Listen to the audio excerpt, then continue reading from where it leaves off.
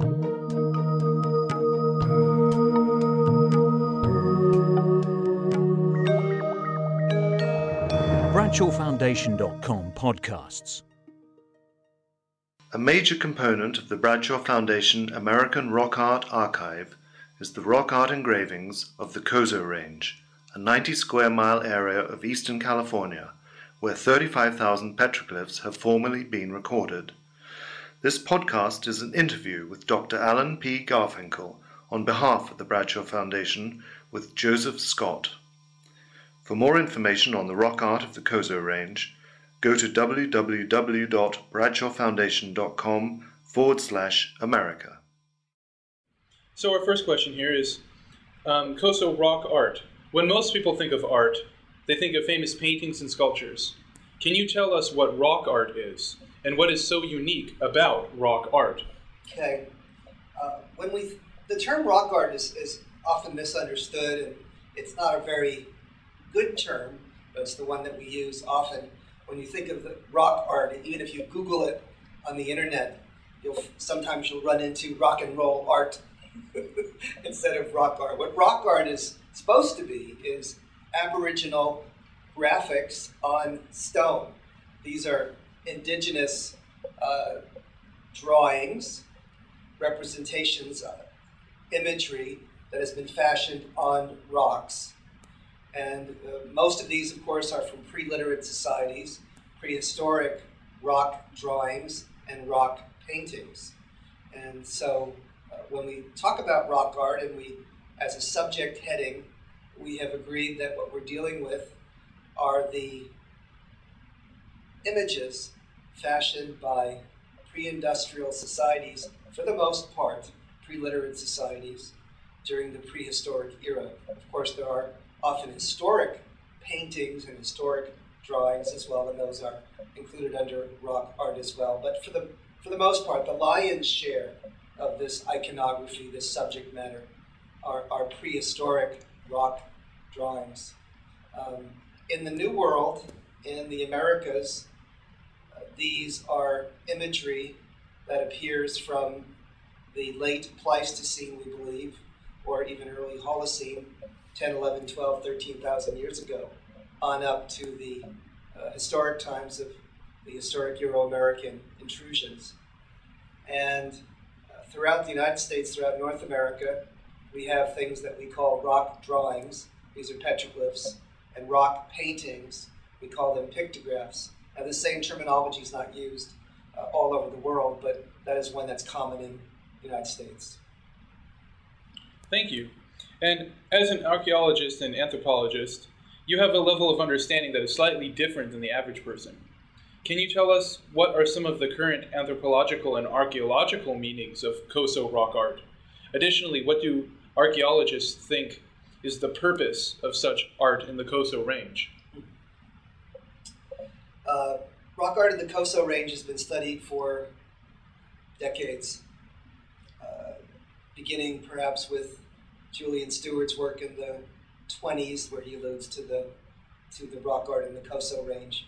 And of course, the Coso Range is a range of volcanic mountains and valleys in eastern California, in the southwestern corner of the Great Basin, in eastern California, just north of the towns of Inyo Kern and Ridgecrest. And this Coso Range is known worldwide for its unusual concentration of rock art. We have minimally, in a conservative estimate, 100,000 individual images, elements adorning the rocks in perhaps a 90 or 100 square mile area. Recently, in a 10-year study of just one of those locations out in Little Lake by Joanne Van Tilburg, documented thousands upon thousands of rock art images adorning the rocks in a very, very small location. So we're talking about a very high density of rock art. We're also talking about an unusual profusion of naturalistic or representational rock art. This is imagery that appears to be fashioned in a way that one can tell what was being represented. there have been many theories, models, explanatory platforms addressing Coso rock art. I'd say the earliest one was in the majority emphasizing what was termed hunting magic, and that was put forth by Heiser and Baumhoff, also J. von Werloff in his study of the Owens Valley rock art, probably Julian Stewart to some extent, and I have to say that I've probably followed in lockstep to some extent with respect to Campbell Grant and colleague Grant Baird and Pringle's book, and also my own research on the Coso range. That's one sort of school of thinking that looks at the rock art in the main in association, or perhaps from an explanatory standpoint, looking at the association of the imagery and its association with hunting of large game, principally bighorn sheep. A whole other realm of explanation has been followed by people like David Lewis Williams and David Whitley and James Pearson and many others, who tend to emphasize the role of ritual elitists, experts, ritual people who are medicine people or shaman, and who perhaps fashioned these images after having an experience with an altered state of consciousness. So from their view, many of these images relate to a commemoration, a memorialization of the visions of these ritual adepts during dream states or visions induced by elements that would cause them to have altered states of consciousness. What we're saying is this could be produced by the use of psychotropic substances, could be done through fasting, through the use of native tobacco, in a variety of ways. And what was being done is they were commemorating their journey into the supernatural. Besides that, David Whitley, who has been extremely prolific and put the Coso rock art on the worldwide map, has taken this one step further and believes that this shamanic rock art was specifically functioned to induce rain, and for rain shamans to then use this rock art as a metaphor for bringing the rain to the Coso range, in essence, causing the environment to be more productive and to be full of water, because water, of course, was a priority for these desert Great Basin nomads. And the Coso Range, of course, is one of the driest places on Earth. It's only one mountain range away from Death Valley. So certainly rain was important to the Coso inhabitants. But in a broader sense, I don't believe that Whitley's notions and the hunting magic models are totally incongruous or totally incompatible.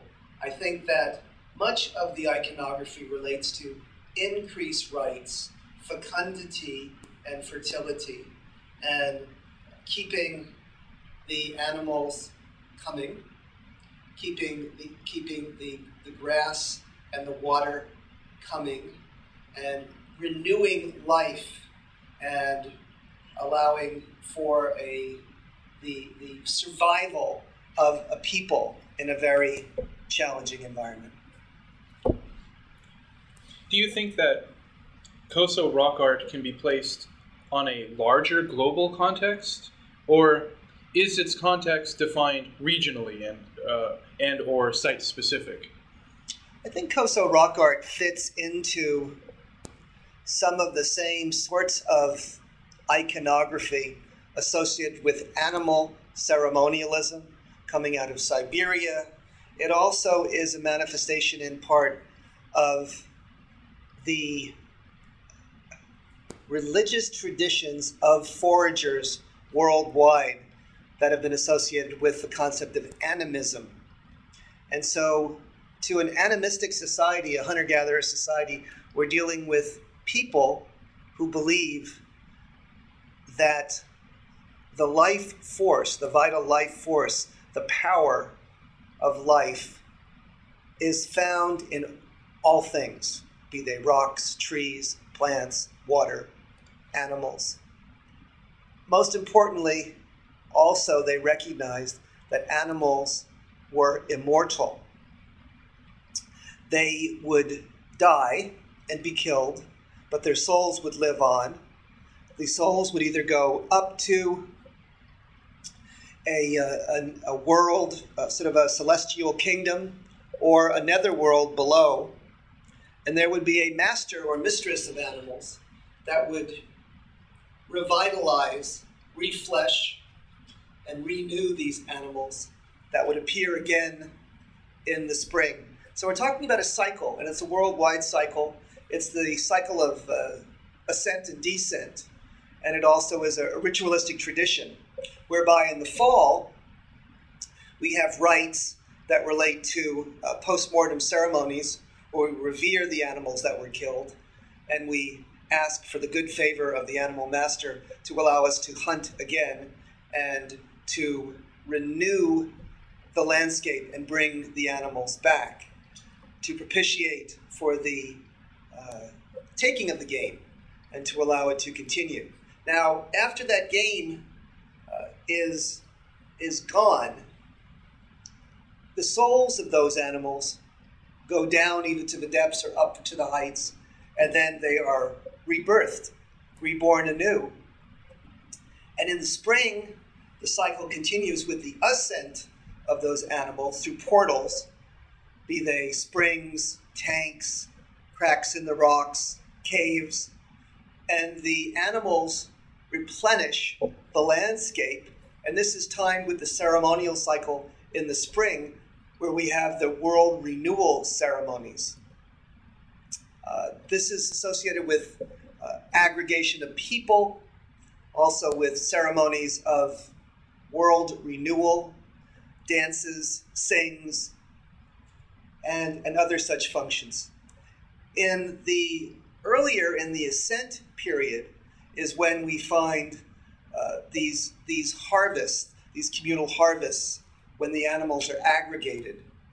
And then in the spring, it's also focused on plants and the renewal of the earth. As in any art form, there are major themes and motifs, which are discernible to an educated patron. What are the major themes and motifs that typify Coso rock art? Are these themes and motifs specific in their purpose or function, or do these themes and motifs express perhaps a larger and more complex functionality? Again, quite a discussion, quite a mouthful to try to reflect and define.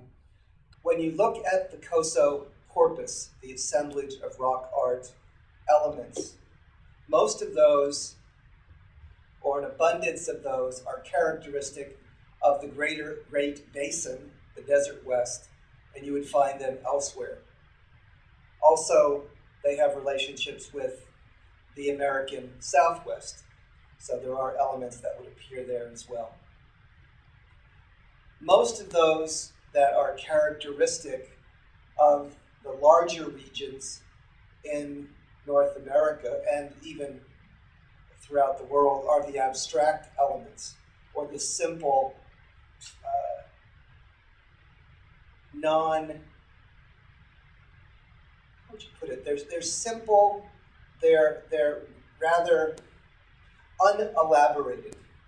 They're simple geometrics, designs, abstract elements, and that would form, I would say, 30 to 40% of what we see in the Cosos. What makes the Cosos different and somewhat unique and have sort of a special flair is the artistic fluorescence that occurs in this region. And in this region, during a period of, let's say, 600 to 1,000 years, from about AD 300 to about AD 1300, we see an explosion of rock art. 50% of the images are bighorn sheep. The bighorn sheep are done predominantly in a particular style. And this style has been called the hallmark style or the Coso style bighorn sheep. There's been a lot of misunderstanding about that. When we say about Coso style bighorn sheep, we're first of all talking exclusively about petroglyphs, about rock drawings. And Coso style bighorn sheep are the classic Coso style.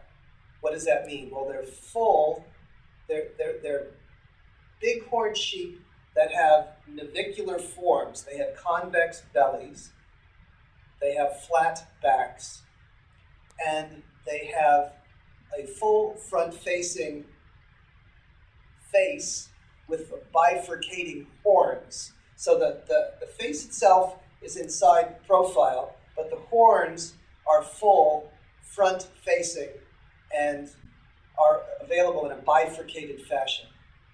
You see the whole animal, and it's there to be digested, reflected, evaluated, and it goes from a very small image to a life-size image, even larger than life-size. The bighorn sheep during this period may get up to 4, 5, 6, or 7 feet in length. Now, with all that said, there's another set of iconography besides the bighorn that bears some discussion, and that is what's called the pattern-bodied anthropomorphs. Now, these are figures that are somewhat iconic in the sense that they are flat, they are exposed, they're front-facing, and they are conflations of animals and people. They're often shown with one arm up in the air, holding a long rod, another arm down towards the ground, holding a series of smaller rods with stick-like or avian legs, bird-like legs, and bird-like feet. The form of the head, it's on a short neck, and the head is a circle, often a concentric circle, and very, very frequently they are adorned with feathers. And the feathers may be a single feather or multiple feathers, up to, let's say, 15 to 20 different feathers. And also, very frequently, you do see feathers that would have to be the top knots of quail. They are angled emanations that are unmistakably quail top knots. Now, those figures are interesting because we wrote an article about this recently and identified a hypothesis that these may actually be depictions of an animal master-like being that is discussed extensively in the Kauai-Sioux oral traditions. The reason we jump to that particular analogy is because in the literature they talk about this deity as living in the underworld, as coming like a quail, as being a master of the animals in this netherworld, actually coming and going through portals, cracks in the rocks, or caves. Also, this particular creature can be male or female. It is said that men dream of it as a woman dream of it as a man, and that as well it is a bird. Besides coming like a quail, it is a bird. It could be a small hawk. Additionally, it has the particular function of assisting hunters in becoming more successful. It provides luck to hunters. It also provides a way to heal those who are sick. And in this treasure trove down below in this netherworld, this creature, this deity, that masters all of the animals, provides a never-ending bounty to his visitors, his or her visitors. And when they come in, they actually receive either food or other sorts of ways to be hospitable. And additionally, they are given a song or a talisman that will help them in life. Song is interesting. Songs are powerful. They're religiously powerful. And the animal master is interesting because there is such a close analogy to these bird-like creature in this netherworld. As well, when one visits the creature, whose name in Kawaiisu is Yahwera, the Yahwera term has associations, metaphoric associations, with the netherworld, with death, with bird-like screeching. All these elements are incorporated into the Kawaiisu name for this creature. In this netherworld, Yahwera has several guards that bring people through when they visit him. So he's guarded by a rattlesnake, guarded by a kogo, which I think is a bull snake, and then also by a black bear and a grizzly bear. So these are all the creatures that sort of serve as the right-hand men and women to Yahwera's home and watch out for him or her when visitors come. Now, I kind of came far afield, but in any sense, in the Coso iconography, there are hundreds. Campbell Grand estimated 700 examples that he counted of this creature, these PBAs, patterned bodied anthropomorphs. A recent study that's unpublished as of yet, but in press, from Caroline Maddox, was identified 450, which she sketched and described and classified. So PBAs are a big part of the assemblage. So are bighorn sheep. Besides that, we see ritual elements identified in the iconography. You see men with bows and arrows. You see hunters following the bighorn sheep with dogs. We also see men with atlatls, spear throwers. We also see ceremonial gatherings. So we see men and women holding hands and doing round dances and circle dances. And this is shown. We also see big linear lines of people. An additional element that hasn't been discussed to any great extent is we also see bull roarers and whole sides of canyons that are covered with dozens and dozens of bull roarers. And these, of course, would be associated ceremonially with the supernatural access of the power to make it rain. So in that sense, we see a lot of elements there that come together. I think the ritualistic elements, the ceremonial elements, and the concept of increase, renewal, power over the environment, the elements to bring a renewal of the seeds and the animals, and keeping the increase coming and preserving the Coso world is a central theme of this iconography.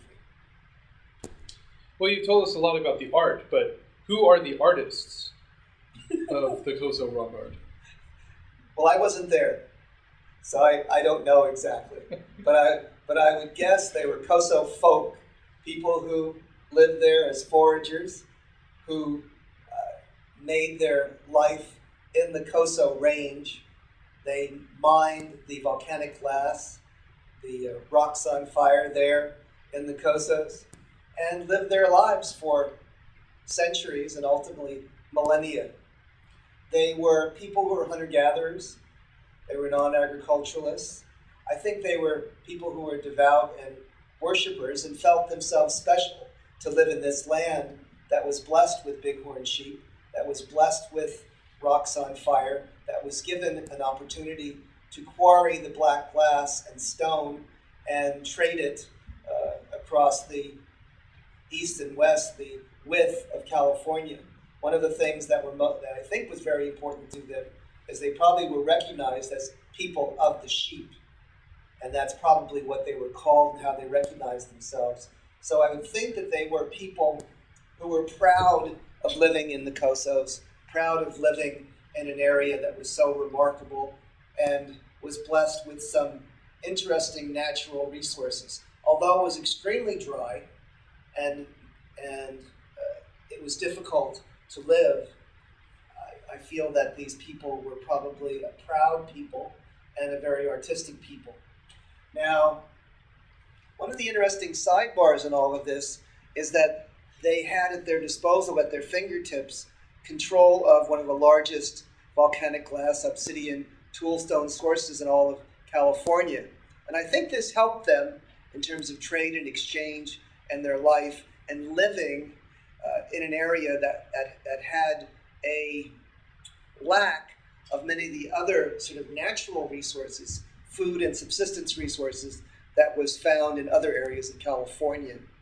So they used this as a means probably of trading with their neighbors and acquiring some of the subsistence resources that others would not have been able to gather in their home territory.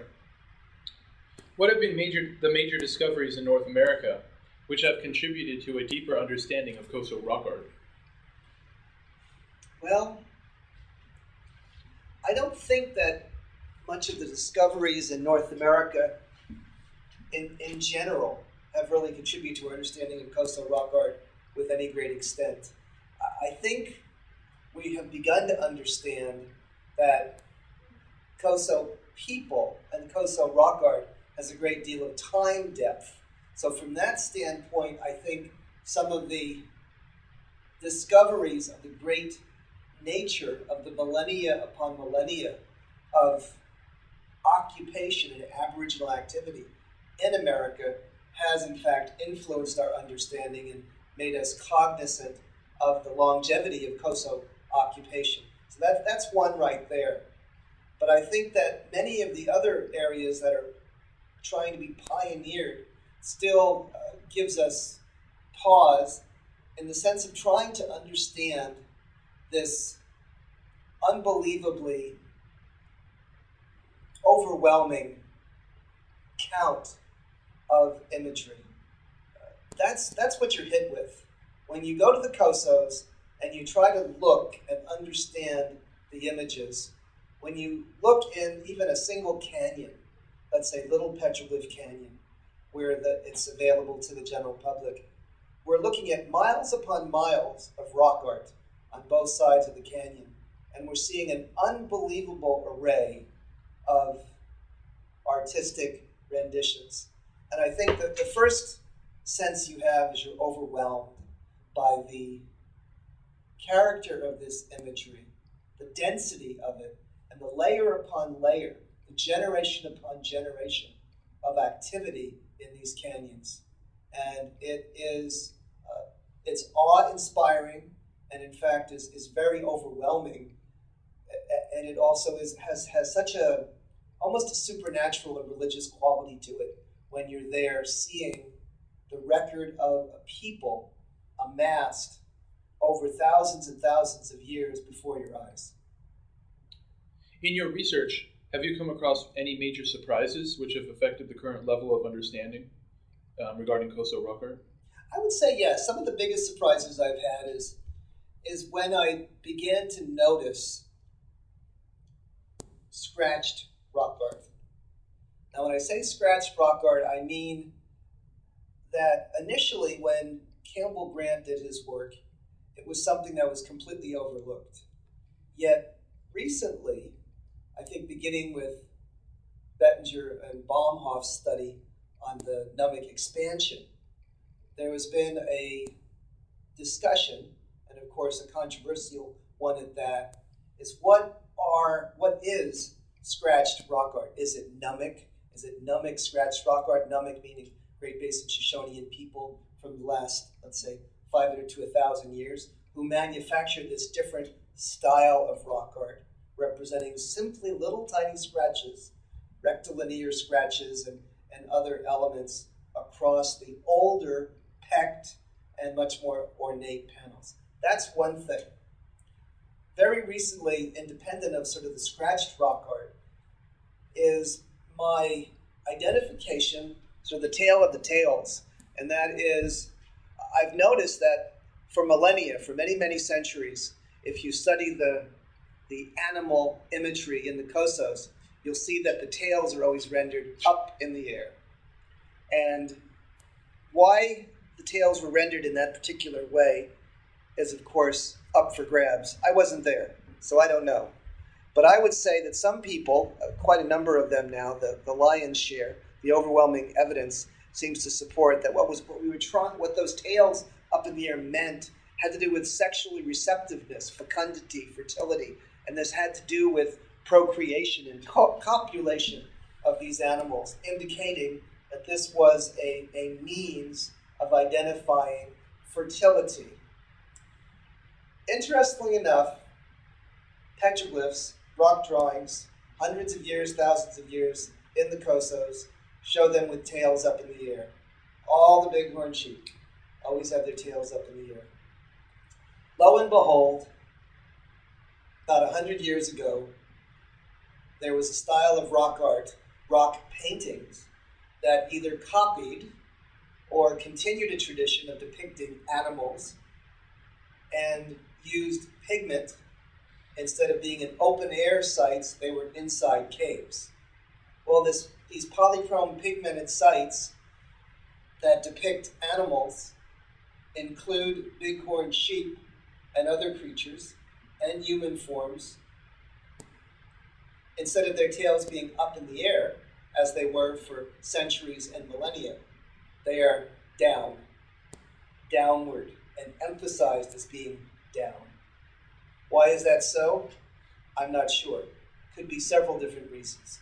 Could be a change in people, could be a population replacement, an actual different ethnic entity that's fashioning these images, the Numic versus the pre-Numic people.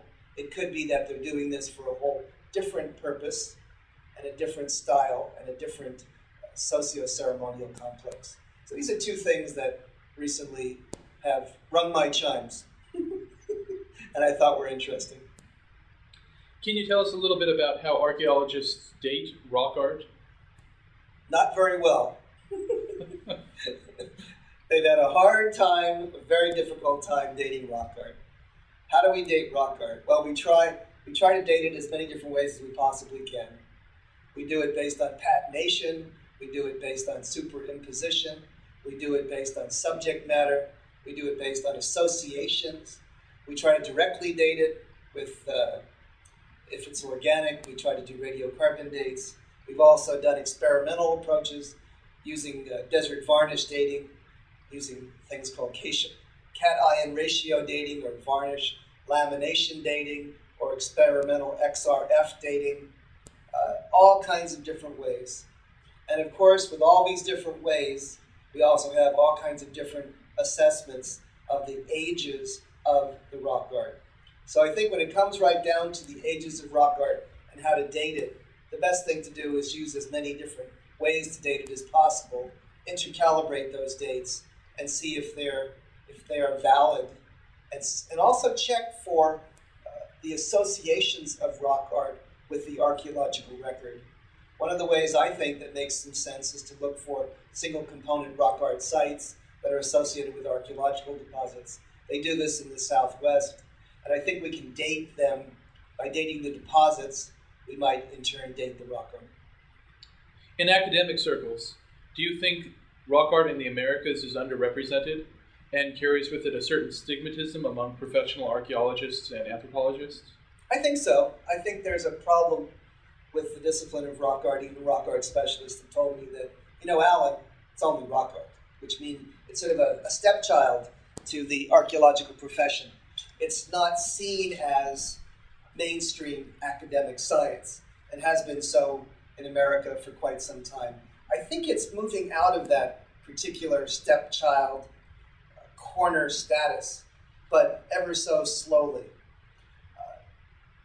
it has tremendous potential to inform on ritual, ceremony, ideology, and all other aspects, integrating with the broader archaeological record. And I think rock art can produce one of the most outstanding contributions to the science when it comes to sort of putting flesh on the bones of prehistory. And finally, can you tell us about your time in the field and maybe some of the experiences you have had? Well, I've been working on Coso rock art for over 30 years, for 3 decades. Began in '77 or so when I lived at a Little Lake hotel and was a graduate student intern. I began to document the Coso Range rock art in and about Little Lake and Fossil Falls. Now, through that time, I became literally obsessed with trying to understand the nature of those images. They sort of stuck with me and very, very memorable, to put it mildly. Every time I go out into the Cosos with Ken Pringle or with anyone else, it's always a tremendous adventure. The Weapons Center at China Lake, there just north of Ridgecrest, is a treasure in that since the 1930s, it protected the environment and the fragile prehistoric archaeological sites within their domain. And because of that, you see things you would never have an opportunity to see again. The archaeological sites are pristine, untouched, and impeccably preserved. As well, you have the wildlife and the fauna. You have the horses that roam the range. You have the burros that are there. We now have the bighorn sheep coming back into the Cosos. Bighorn sheep, of course, were gone and appear to have been exterminated or depressed in number from the efforts of the natives over the years in terms of exploiting them for a major food source.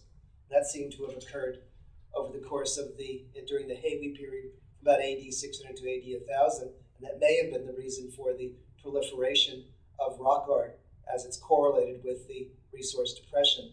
But when you're there, on site, at the base, documenting rock art, it's just a wonderful experience because you get to see the natural world in a way that you wouldn't see otherwise.